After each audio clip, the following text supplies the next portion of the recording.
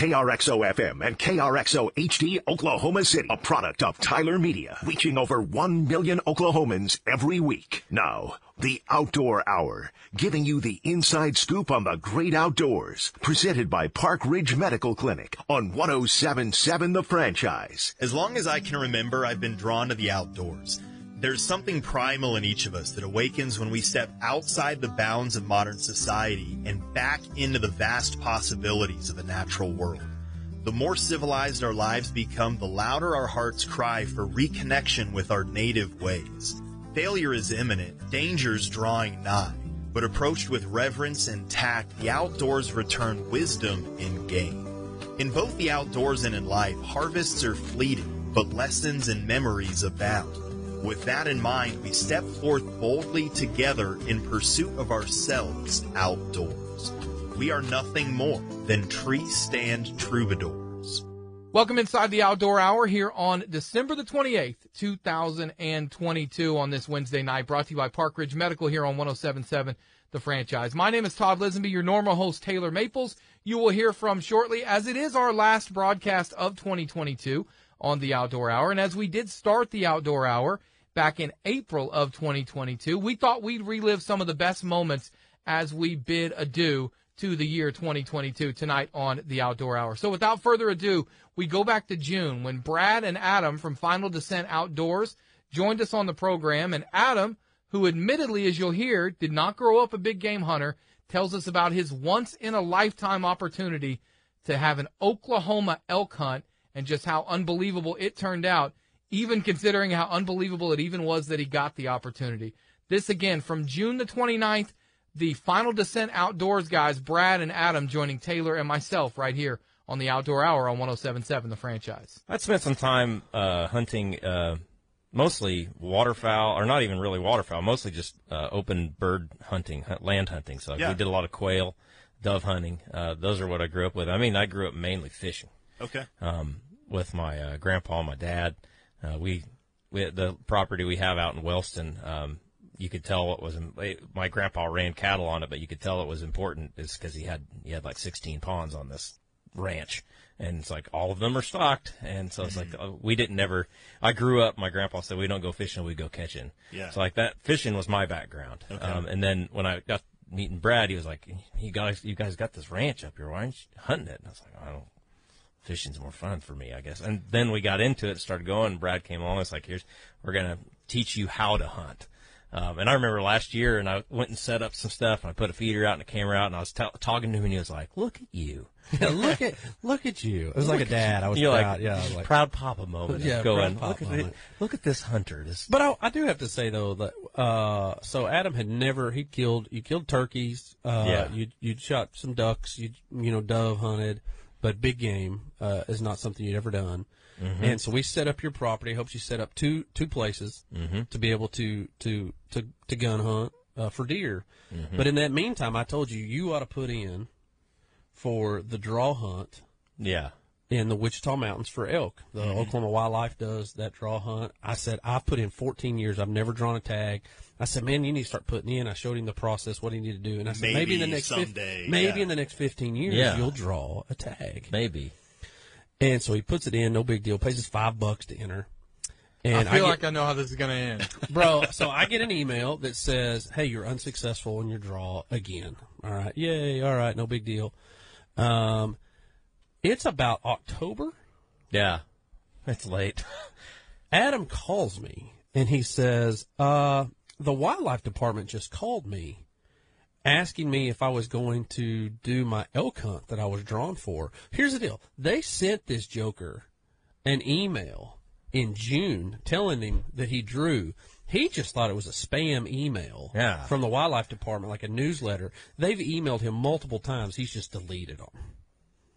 He has been drawn. First time he's ever put in. He's never even killed a big game animal, a deer, a hawk, nothing. All right, and they're like, so they just want to make sure you're going to use. Are you going to show up? Because we've tried to reach you and you're not answering. Are you going to show up? And so he calls me like, hey man, I just got off the phone with the wildlife department. I got drawn for that elk hunt. Did you get drawn for that? And I said, shut up, dude. No, How do you get drawn for it? I mean, I had no context. Yeah. Zero context. Like, this is, like normal. Like, so you going to go with me? How are we going to do this? Yeah, so you can't go in and hunt with them. So he's like, I got drawn. He gives me the dates. I'm like, I hate you. This redheaded Irishman. I'm like, when you fart, metal shavings come out because you have horseshoes up your hiney, bro. Like, you're the luckiest dude in the world. Yeah. So he's never killed a big game at all. So he draws this elk hunt, and I looked at the weather. Of course, Adam's not a big game hunter. Like, he has never done this before. He's like, you can't go with me? And I said, no, the rules are you have to go by yourself. You take 5 bullets. That's all you get. Now, I can come in and help you get the elk out. The bliss of not knowing any of this prior was fantastic. Sure. It was when reality set in that I went, oh, crap. How much of an ordeal you've signed up for here. This is, he's like, Adam, it's a once-in-a-lifetime hunt. And I'm like, no, it's not. It's not a big deal. This is something that everybody does. No, we're not gonna.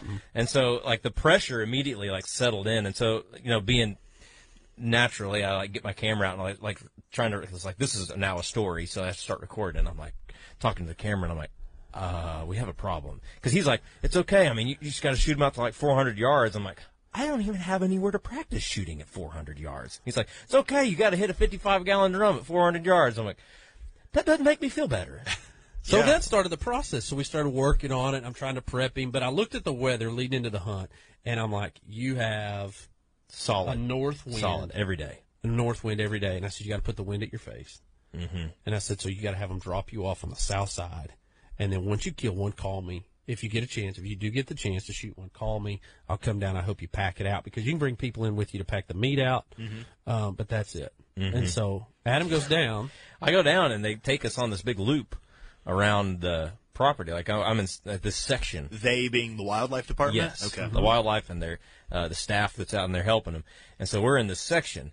And so there's 10 hunters in this one section. Some of them have bulls, some of them have cows, and so on and so forth. So I go around the top, and I just remember the whole time thinking, Brad said, get the wind in your face, get the wind in your face, get the wind in your face. So get in out the south side. Well, I was the only guy that got out on the south side of this property. And I kind of was like, well, what am I doing? Maybe I did something wrong. Yeah. I don't know, but I think it's mainly like we're driving through, and somebody would see something, and they bang on the hood, and the guy'd get out, and the whole time I'm going, just stay with the plan, just stick with the plan, just stick with the plan. And finally get out on the south side. And that next morning, they dropped me off. Were you the first guy dropped off too, right? I was the first guy dropped off. Yeah, because it was like the reverse how they did it. So he's dropped off like an hour and a half before they got. I mean, it's dark. And so I get out of the truck, and totally talk about feeling like you have no idea what you're doing to begin with. Then you're dropped off with a topographical map. That's a feeling I'm quite familiar with. Yes. Yeah. Like, they give this map, this crude, like, cave drawing of a map, and they're like, here, this is your section. This is where we're going to let you out. And I'm like, thank you. Should I be able to talk to the locals? Looks like it's off the Goonies or something. Yeah. No. Where's the X for the treasure, Pa? Like, what are we going to do? Like, so I get out of this thing, and I'm not kidding you. The guy lets me out, and he says, all right, there's a hole in the fence over there. Just crawl through that hole, and there's a draw at the bottom. Just wait for the sun to come up. And I'm like, okay. So I get out, and I go through the hole in the fence, and I sat down, and I remember turning the camera on night vision mode, and I turned around, and I went, I don't know what we're doing here, guys. Like, why are we here? What's happening right now? For being a guy that has no idea what he's doing at this point, you've got to have the most video production quality of anybody that would be in that circumstance. That's the only benefit to this whole thing, is that, like, at least I know, do what you know, which is I can film things. Yeah. So we get down here, and as the sun comes up on this day, I realize that I am in the literal worst spot. I'm in the bottom of a draw, can't see anything, but I have some great time lapses of the sun coming up. Some good B-roll stuff, yeah. And so I remember the other thing Brad told me was, like, just get on top of something where you can glass. Get up on top of something where you can glass. You can look around, see if you can kind of get down and kind of stock up on something if you see a bull that's got good size on him, and you just have to go for it. And so I did. I found rocks, climbed up on top of rocks, and I used binoculars to look off of rocks. And then ended up bumping a group of cows right off the beginning. So I was like, hey, it's a successful day. I saw something alive. Yeah. And so they ran that way, and I went, well, I'm going to follow them. And so I followed them down. They went into a draw, and I went back up onto another cliff face and started kind of looking around. And I was looking down on this hill, and I could see a wildlife department truck because they make the loop the whole day. They just drive around in a circle in case somebody gets hurt, somebody needs something, that they're always in motion.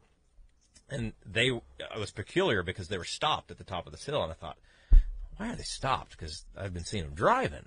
I thought, they're looking at something. They've got to be seeing something. And so I'm like looking at them, and I'm like looking in this field where they are at, and I get to a better vantage point, and I look down in the bottom of this hill, and I see a glint of an antler, and I'm like, whoo. And I keep panning my binoculars, and I get going, and then I see the big bull that I ended up going after. And that's when you're like, like it all gets real, and then I can, Brad's in my head like the whole time, get the wind in your face. Get the wind in your face. Go into the bottom of the draw. Sneak up on him. And so like I ended up getting, at that point, I think I was about 800 yards away, and I was like, no. We're not going to reach out and touch this guy. And listen, Adam is a card-carrying Quapaw Indian, and it all came Wyandotte out. Indian. Wyandotte. Wyandotte. Yeah. So it all came out, man. Like he went. I went full sneak. Full sneak, buddy. Full sneak. Yeah. Tripod and camera in one hand, I have a GoPro mounted on my face, and I mean everything rocking and rolling. Get down into this draw, and I go through the bottom. I'm like every now and then to pop your head up and kind of peek around, and I finally get into about around 250 yards from him. And so I get out and I get everything set up, and the craziest thing that I'll never forget about this animal was shooting him. I mean, right when I had it on, I knew we had the gun on. We'd practiced with everything trying to make sure it was dead on. Shot and hear that bullet slap, and the elk just kind of went. Yeah, he just nothing. He just like turns his head. And so I'm which is so tough. So then you're like instant panic, like, oh no, my gun's, I bumped it. Did I miss? I missed. Yeah. I missed. So, I mean, you got 5 bullets. So I was like, well, we're going to shoot him again. Boom, boom, hear it slap again. And like, I know he's shot. I know he is shot. And then a few minutes later, he ends up taking a few steps, and he kind of does the wobble, and it's like, ah. So I went out on an elk hunt that I had no idea what I was doing, and I hunted for about 45 minutes and shot a 300-inch bull elk. And not only that, so he says he gets service. He calls me, he says, hey, elk, I shot an elk. And I was like, you kidding me? Like, I mean, first morning, like I'm in Edmond. I asked him, I was like, what did you think I did? What did you think I thought he shot a little dinker, man. I thought, he should have shot a little dink, little raghorn, and which would be respectable. No, I mean I'm not mad at him. No. You know what I mean? But so he ends up. He says, well, I said, well, I'm en route. I'll come down and I'll bring it. Bring my pack. We'll go in and we'll cut the elk up and get it out. And he's like, oh, don't worry about it. And I'm like, what do you mean don't worry about it, bro? You got to get your meat out. Like you can't. He's like, oh, it actually died right next to a 2-track, and so they were able to drive a side-by-side in. This is a strategic shot. I mean, side-by-side I was like, if I'm going to kill him, they literally winched. They had a winch on it, picked it up, put it in the back, and then drove it to the gate. VIP service. So they drive it. He's like, so the elk's out. He's like, I'm done. I'm like, you hunted 45 minutes? So first time ever putting in, he hunts 45 minutes. They pack it out for him. I'm telling you, when he farts, metal shavings come out. I remember you cannot be any more lucky. I remember texting him, and he said, what does it look like? And I said, is this 7x7 good? I was like, you've got to be kidding me. And he's man. like, yep. Yeah. Be there in a bit. Yeah, I'm coming. I'm in or out to help you, nonetheless. That's basically like somebody saying, I'm a really good basketball player. You fish, right? Yeah. Here's a baseball bat. Good luck. By the way, you just got drawn to playing Game 7 of the World Series, and you hit a grand slam. Yeah. It's basically like what happened, right? I mean, it is the hunter's equivalent for an Oklahoma hunter to do exactly what you just said. Yeah, it's to get nuts. drawn for that hunt. It's bonkers. If you're one of the 20 million men in America struggling with ED, check out Park Ridge Medical Clinic.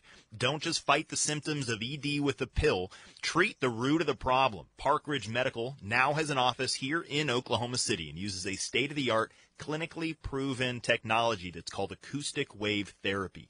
They even feature an all-male staff. Your office visit will be completely comfortable. They can actually regenerate blood flow to the area that you want it. No pills, no needles, no discomfort. Call Park Ridge Medical today, 405-839-7000. That's 405-839-7000. Back inside the Outdoor Hour after this.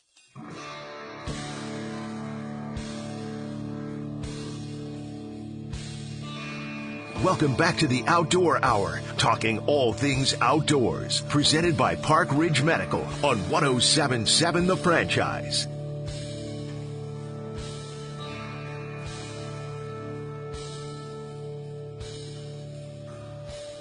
Over the weekend this last week, we had our Tyler Media Cares toy drive, something we do every year, and I feel so known and so seen.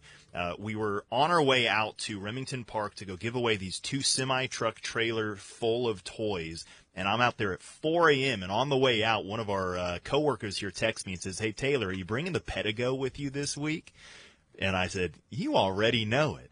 I just love that I have become so synonymous with this brand of e-bikes because I have absolutely loved riding the Pedigo. I literally had it out there for the toy drive, zipping back and forth from the front of the line at the parking lot all the way down to where we're giving the toys away with no exertion, no effort, just having a blast. I've gone 16 miles in a day on this bike on one charge without pedaling a single time.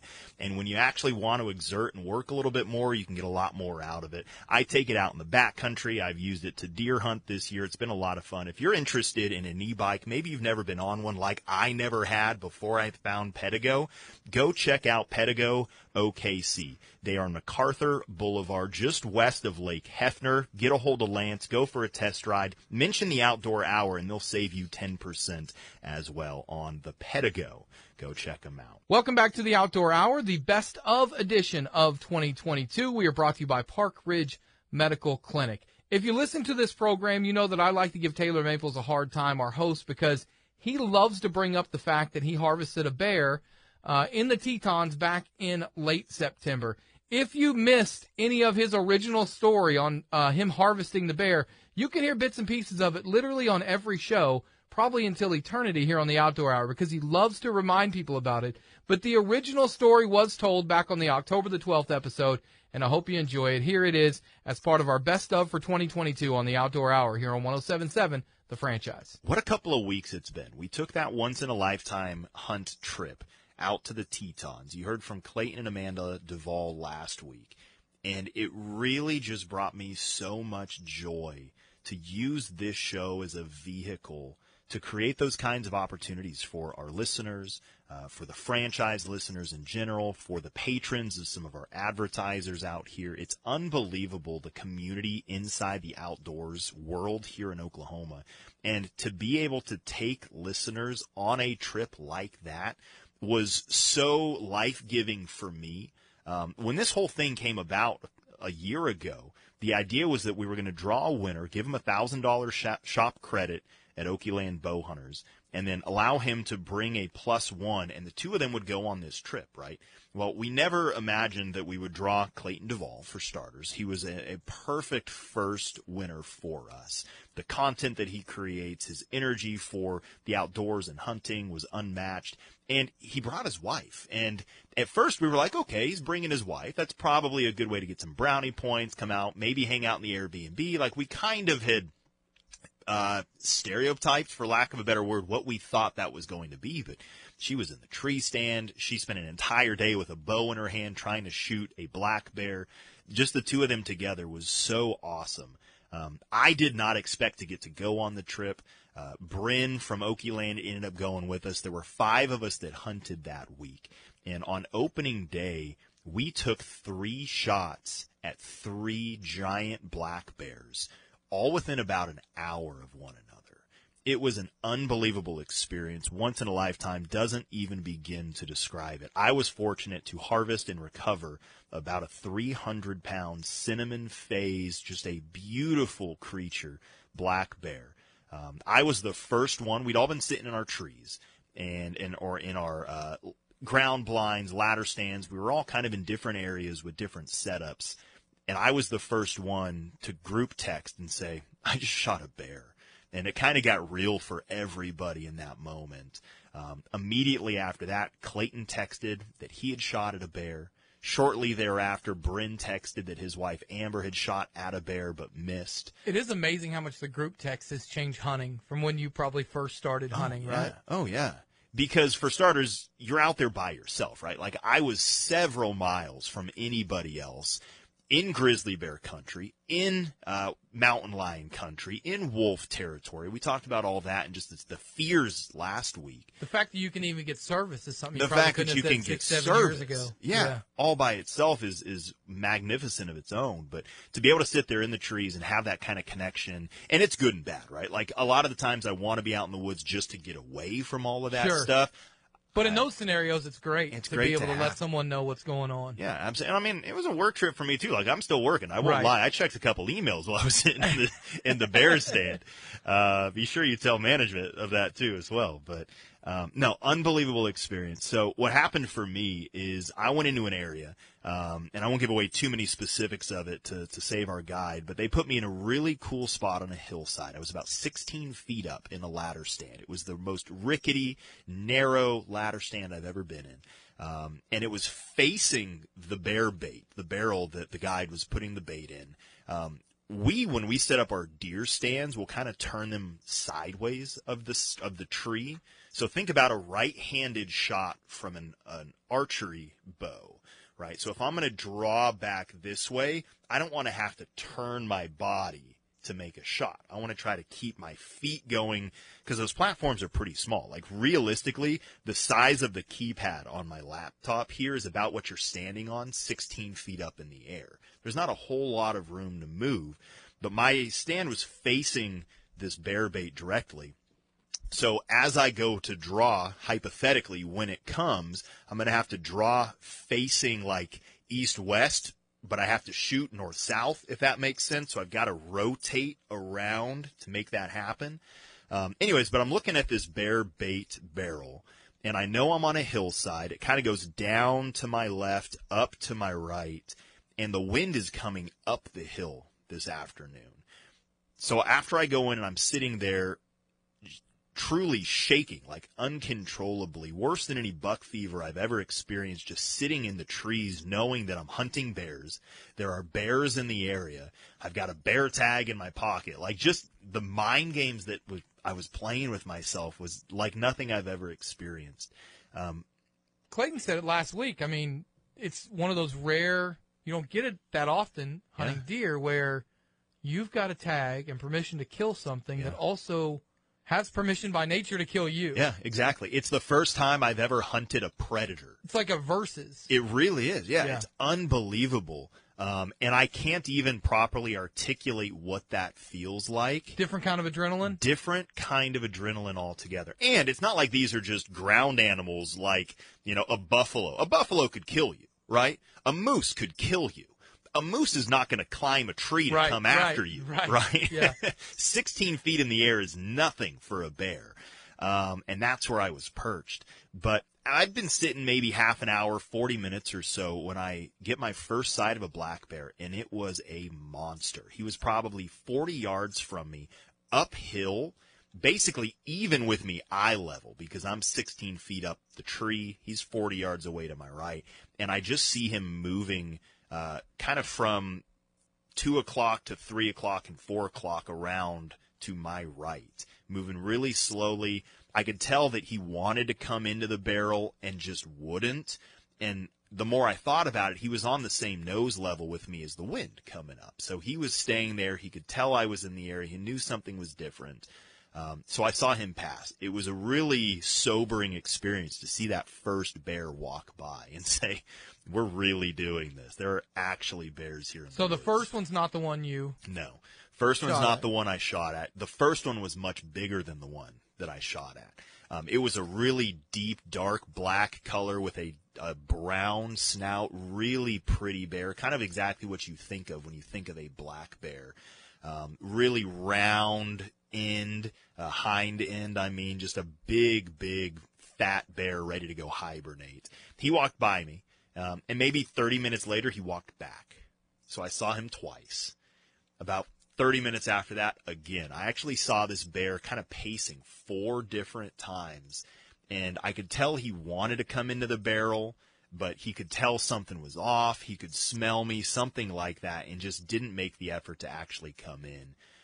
And at that point, I kind of made a decision that if I got a bear into the barrel, I was going to take a shot. we knew, because our guide had done a tremendous amount of work with game cams and all this, that there were a handful of good bears in the area. And we'd been speculating for weeks of which bear do we want to try to shoot? Are we willing to pass on that bear if we know this bear has been in the last couple of days? And I was prepared to pass and pass and pass and wait on one specific bear that we still haven't seen since. But when I saw that we'll one call him bear, Lucky. That's a throwback to an old show. He got lucky that he didn't come in. Actually, we were calling him Griswold. And it's a great, good name, yeah. He had a kind of like a white chevron pattern on his chest. And so we were talking about the chevron bear. And I just kept calling him Chevy. And I was like, Chevy Chase. Yeah. Like, can't call a bear Chevy Chase. I was like, but we can call him Griswold. Griswold with 2 Z's. Exactly. Yeah, there you go. I like it. So Griswold never came in. The bear that I did see first was equally big, equally impressive, equally smart. He stayed away. I'd been sitting in here for probably 3 hours when suddenly I just kind of had a chill climb up my spine, and I heard some twigs breaking basically right underneath my 16-foot ladder stand. It was down low on the right side. I didn't move to look because I knew there was something there, but I just held steady and waited. And sure enough, this it was a 300-pound bear. It was smaller than the others I'd seen, but not a small bear by any stretch of the imagination, kind of J-hooked around my stand in a tree and walked basically just mere feet below me. And at that point, I had just a short shooting lane left to right. So I went ahead and drew, knowing that bear was going to continue on the path he was headed down away from me. And as I drew, my arrow slid across my arrow rest and made just the softest whisper of a sound, and the bear heard it. So he's standing maybe 5 yards away from me, under my ladder stand, 16 feet below me on all fours, and he turns and looks up the tree at me. Now, I was looking at him. I don't know if he ever saw me. I was at full draw, but remember, full draw facing 90 degrees in the wrong direction. And I just freeze for what felt like an eternity. It was probably like 10 seconds. But we're making eye contact, and he's standing there 5 yards away from my ladder stand. And finally, he breaks eye contact first, spins his head back towards the game trail, and his first step took that right front foot forward, exposing the vitals on that side. Exactly what I needed him to do. And all in one motion, I spun with my core, left my feet facing forward. So I'm in a really kind of awkward, twisted position, shooting across my body and down 16 feet. But put a perfect shot on, right through the vitals. I'm calling it a 7-yard shot from a ladder stand, and harvested a beautiful cinnamon phase black bear. Yeah, you had no issues finding him, right? No issues finding him. Really good blood trail. Great blood trail, better than I've ever seen. The interesting thing is actually I use some of those illuminated knocks. I use a red and green strobing knock because I feel like they're really easy to see. When I found my arrow on the game trail, the knock was gone. And I was like, I wonder what happened there. But actually, the knock must have gotten lodged in the hair or something like that, because about a quarter mile down this blood trail, it was a great blood trail, but it was like half a mile blood trail. Right. Bryn jokes that I punched a hole through the bear rather than slicing because I'd shot my broadheads into a foam target enough ahead of time. But anyways, I found that knock laying in the trail, and it was just kind of a little Easter egg for me. That's cool. Along the way. But, man, what a humbling experience. I know you've posted photos. Yeah. Just an amazing creature. Unbelievable. To think that you were within 5-6 yards of that, I can only imagine the adrenaline rush. I was having this conversation with somebody this morning that's a non-hunter. He's actually a client of mine here at the radio station, and he has an interest in it. He says, this is nothing I've really ever been exposed to. I have an interest in it, and he mentioned turkey hunting as something he would like to try doing. And I said, that's perfect. That was me like a year ago with turkeys, in that I'd never really had interest in hunting turkeys. I didn't know anything about turkeys, but I said, I'm going to go head over heels into turkey hunting. And now the deep appreciation and respect and interest I have in wild turkeys is almost unrivaled by anything else that I've ever pursued. And I feel that same way about black bears now. I grew up in Colorado. It wasn't infrequent and it wasn't rare to have black bears like at your garbage cans on garbage day, right?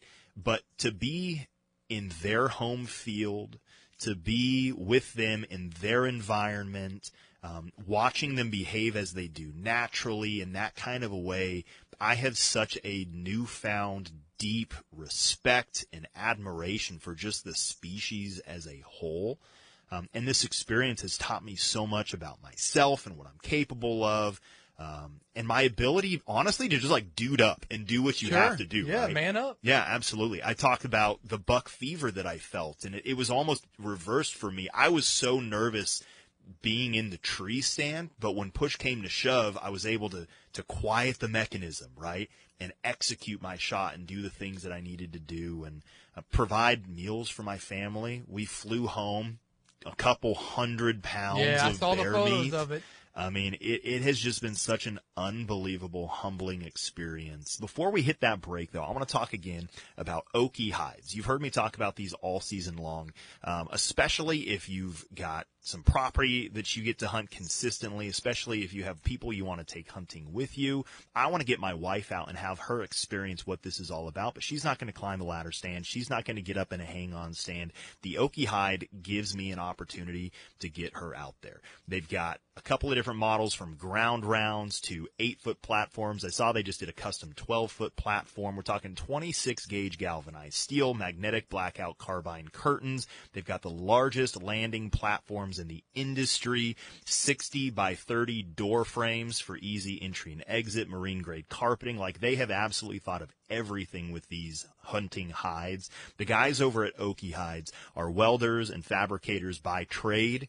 They are outdoorsmen and guides by choice, and they've blended these two passions perfectly to create one of the best products you can buy, and they're made right here in Oklahoma City. Check out okiehides.com. If you're in the market for a new hunting hide, it's something you can buy once and hand down for many generations. These things are so overthought, overbuilt, and well put together. I cannot recommend them enough. That's okiehides.com for more. Back inside the Outdoor Hour after this.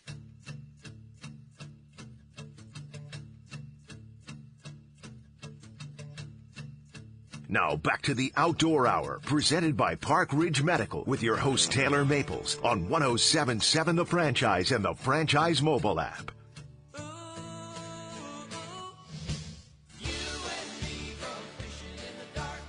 Welcome back to the Best of 2022 edition of the Outdoor Hour here on 107.7 The Franchise, brought to you by Park Ridge Medical Clinic. My name is Todd Lisenby. Your host of the Outdoor Hour is Taylor Maples, and he'll be back in one of the best of segments here coming up shortly. One of the things that I know Taylor Maples loves to be able to do is to reconnect with old friends here on the Outdoor Hour. And one of those friends is a guy by the name of Trevor Groves, an old friend of Taylor's who he was able to reconnect with. And Trevor has an incredible elk hunting story from up in Colorado, and we will get to that shortly. Before we do that, though, I know that you have heard us talk about hunts of a lifetime last year. If you missed it, Taylor killed a bear in the hunt of a lifetime out in the Tetons. We've got a mule deer hunt that Nate Champeau won from our friends at Okie Land Bow Hunting. We now have a chance for you to get a fishing trip of a lifetime. And before we get to Taylor with Tanner on that elk hunting story, here is Taylor last week, joined also by Josh Stratton from J.D. Adams to tell you about both our friends at Okie Land Bow Hunters and your chance to win a fishing trip of a lifetime at J.D. Adams. I want to start this final segment just with a thank you to Okie Land Bow Hunters for their support of everything we do here at the Outdoor Hour. They've got a great sale going on right now for the holiday season on everything in stock. Make sure you get down to 325 Opportunity Drive in Norman and check out everything that they have to offer. They've got all the accessories you need. They've got a full lineup of flagship bows all the way down to entry level. It's unbelievable what they have. They've got a 20-yard indoor range, so you can really get these things in your hand and experience what all they have to offer. Go talk to Bryn. You will not find a kinder or more knowledgeable person in that space in the marketplace. Okie Land Bow Hunters at 325 Opportunity Drive in Norman is the place to go. And we're we're really excited to be giving away, we gave away already a mule deer hunt for next fall in the Tetons that we'll be taking with those guys. So stay tuned on that. We've got another giveaway going on right now over at J.D. Adams & Company. Stratton, you want to talk a little bit about what you guys are doing? Yeah, come on. We giving away a fishing trip of a lifetime up to Yellowstone National Park.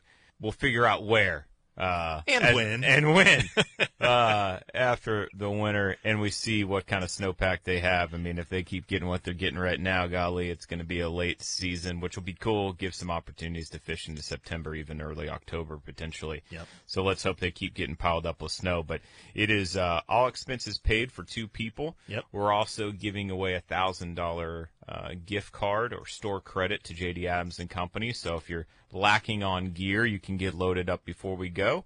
And then for our customers, every time you have a checkout that's $100 or more, we'll give you another entry into the whole shebang. Trevor Groves is our guest this evening on the Outdoor Hour, talking about his opening weekend elk trip. Get up to the high country, and we were in north central Colorado, and it's actually an area that we had never hunted before. And unfortunately, our typical area, let me back up. We've actually been blessed the last 2 years by, we drew Wyoming in 2020. 2021, my hunting partner and I, we burned preference points, which is pretty common throughout the West, where you have to put in, and it's kind of like the lottery system. And we burned 10 points to go into a premier unit in Colorado, and just had the time of our lives there. And then this year we get humbled going back to over-the-counter units where anybody from any state can come in and buy a tag at their local sporting goods store and go hunting. And it's something that we've kind of mentally prepared for going into it, knowing that it's not going to be the same experience. But I can tell you, this past weekend was it certainly broke the mold in terms of what we got to experience from the elk woods, especially this early in the season. So it is early. The season just opened. You are by no stretch of the imagination a novice elk hunter, at least in my friend circle. You've harvested some elk. You've been with people who've harvested elk. You've hunted some rather premier units. How did this compare to what you've experienced in the past?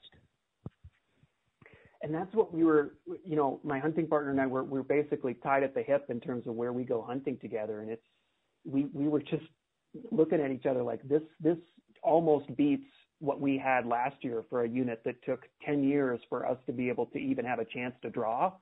And we got this on an over-the-counter unit, which is so, to me, inspiring that, I mean, if any of the listeners have been thinking about booking an elk hunt, those opportunities are out there. You can go, I mean, sure, it takes some saving, it takes some planning, but $1,000, you can go and buy an elk tag, come to Colorado, and have the same exact experience that we had this past weekend.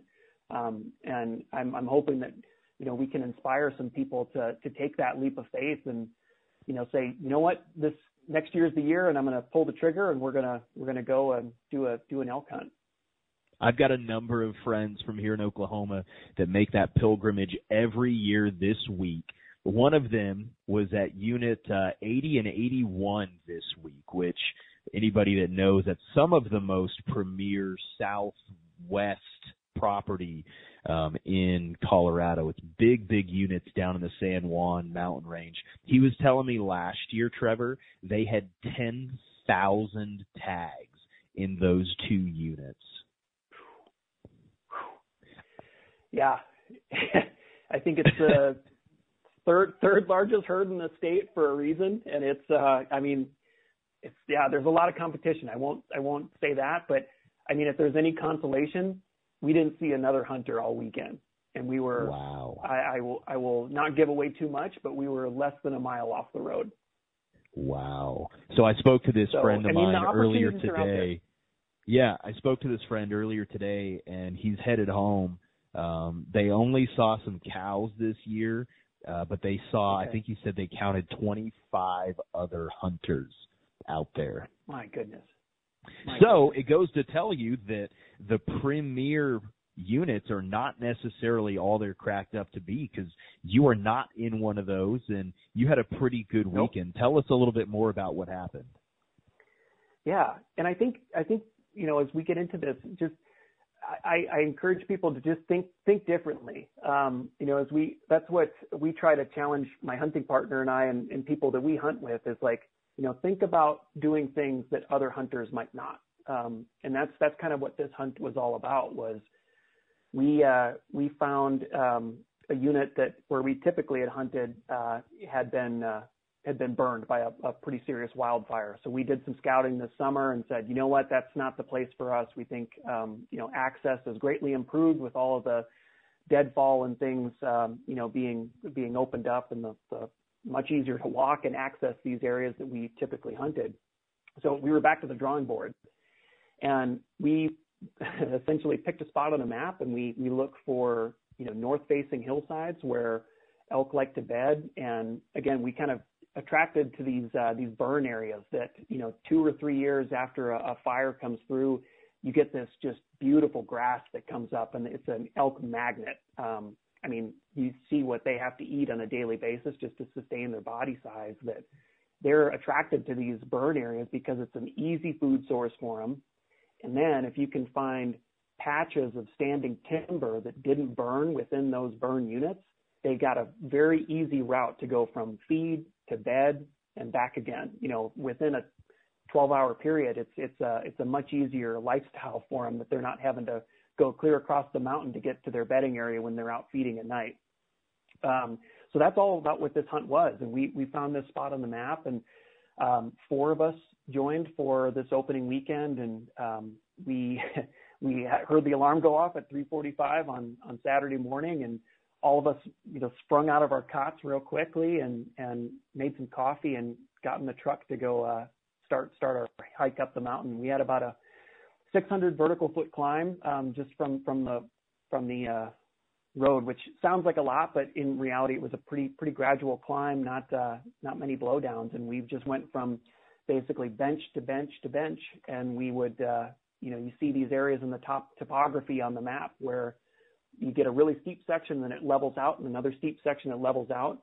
Those benches are where those elk like to hang out a lot of times. And if you can find them on north-facing hillsides where it's cooler, that it doesn't get that direct sunlight, and there's typically better cover and feed for them, they're going to be in those little pockets. So that's, as we're scouring the maps and looking through Onyx, that's what we're looking for. And so it was me and another person. We had 4 people, so we split up in teams of 2, and we just went from each bench. We'd stop about 50 yards in front of it, and we'd you know, blow a few cow calls to see if anything was in there. We'd you know, send out a locator bugle, which is basically a high-pitched whistle that everybody, the elk make during their mating season, that basically says, hey, I'm an elk, I'm over here, please respond.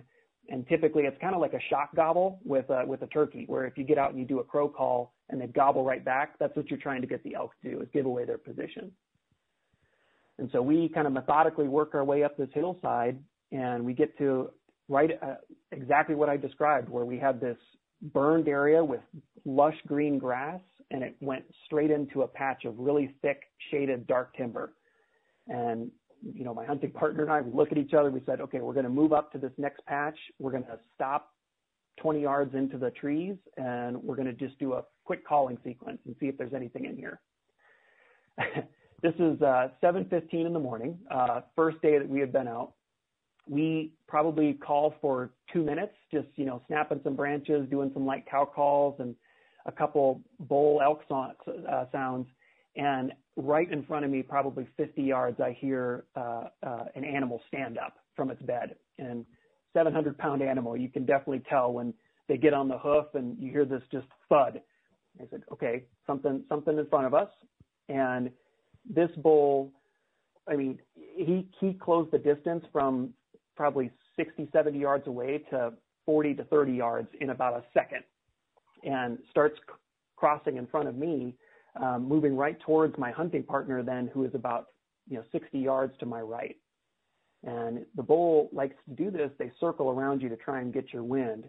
And that's exactly what he was doing. He heard the cow calls and he heard the bull sounds and said, "There's a herd down here. I just want to make sure that I know what I'm getting myself into." And he circles around, and I kind of motion over to my hunting partner that, "Get ready, here he comes." And I watched the whole thing happen, which was just a really cool experience. That he, you see the tension go on the bowstring, and the release is in his hand, and you can tell that he sees the elk coming and circling in front of him.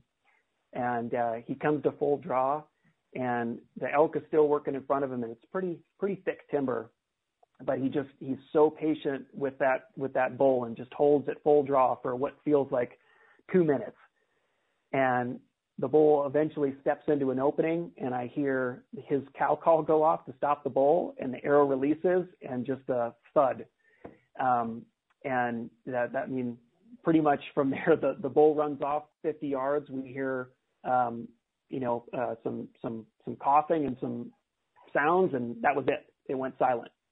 So, we do our due diligence. We backed out. We gave the bull, an animal that size typically gives them some time to expire. And we backed out and had a little bit of breakfast and tried to calm our nerves, and came up there and recovered him within 50 yards of the shot. And it was probably the most sustainable elk kill I think I've ever seen or been a part of, where, double lung, slightly quartering away, but I really didn't know what hit him. And, beautiful 5x5 bull for an over-the-counter unit, something that you can, you shoot every day. And it's a trophy for any elk hunter. So it was a really cool experience. He was just mostly happy that he now had a freezer full of elk meat for his wife and his 2 growing boys. So it was a cool experience to be a part of, for sure. Wow. And it sounds like it was a fairly simple pack-out job as far as elk hunting goes, as close to the road as you guys were. Yeah, it was until he had the brilliant idea to try and do, the elk in one trip. So he was like, "We're only a mile. What could go wrong?" And so he took the head, a back ham, and a front shoulder. I took a front shoulder, a back ham, and all the neck and rib meat and back straps. And it was a grind, but we made it. Thankfully, it was all downhill, but I don't think I have to do that again for a little bit. So I'm still licking my wounds here and a little sore from the weekend, but it's a good kind of sore. Trevor Groves is our guest this evening on the Outdoor Hour, talking about his opening weekend elk trip. But Trevor, you told us day 2 was really when things started to get exciting. Is that right? Yeah, it was quite the experience. That, we split up in the morning, and the guy that I was with, and we went and harvested that bull. Well, the other team, the other 2 hunters we were with, went and scouted an entirely different area, and were able to kind of plan out our day 2 well in advance. So we kind of had a plan going into the second day already, because they were hearing bugles and finding lots of bulls in one basin, and that's where we started our second day. So it turned out to be, pretty similar, where we kind of woke up in the morning and decided to just hike our way into this high ridge line, and it overlooks this big basin, which again, kind of this transition between burn and timber. And what we do is we climb up on these ridges, and you send those locator bugles out and try and get a response from the elk. And it was actually a pretty quiet morning. We got a couple bulls to respond, but they were way in the back of this drainage. And so we slowly picked our way there. It was pretty challenging, just in terms of the number of a deadfall, and there's a really bad beetle kill from these pine trees that get just eaten up, and then they fall over, and it makes chest high blowdowns in some areas that you have to try and work your way around. So it took us a while to get in there, but by the time we got to that point, it turned into just a pretty amazing experience, especially for one of the hunters that we were with. He's 2 years into bow hunting, just started really seriously hunting elk. And to have this experience where at the end of the day, we basically crested a ridge, and, like something out of a Primos film, it's, minimum 15 bulls just screaming at each other. And this basin sounded like just complete pandemonium. And it's September 4th. You think of something like that happening the last week of September when the rut is in full swing. You could have told me that this is September 30th and I would have believed you, because it was just all the bulls had cows and they were trying to protect their harems, and we were watching bulls just chase each other back and forth and sparring and raking trees. And, for a new elk hunter to see the look on his face when he turned around and just said, really quietly, like the whisper, like, this is awesome. I mean, it was just a magical experience. And we came close on this one. We had another, really nice, actually 6-point bull, which is for an over-the-counter unit, pretty rare, and certainly a trophy. And had one diagonal stick right in front of his vitals that prevented a shot there. But certainly a success in our books. Anytime that you can get full draw on an elk is a success in our eyes. And that's something that we try and pride ourselves on. Is it's not about the harvest, it's about the experience. And that evening certainly was about the experience, that we just left that herd, put it to bed. And as we walked away, and just the cacophony of bugles and cow sounds and everything going off behind us, we just had a big smile on our face. If you've got a story to tell, maybe a lesson you've learned, or somebody that has introduced you to the outdoors and you just want to tell their story, give me a shout. I'd love to have you on the show. You can find me on Twitter at @T_Maples, Instagram there as well at T_Maples. You can follow the show page at @outdoor_hour on Twitter, Instagram, and now TikTok. And find the franchise at Franchise OK. If you've got a business and you'd like to inquire about partnering with the Outdoor Hour for advertisements, the franchise in general, or any other Tyler Media station, send me an email, taylor.m@tylermedia.com. That's going to do it for the Outdoor Hour this week. Until next time, go boldly. We'll see you outdoors.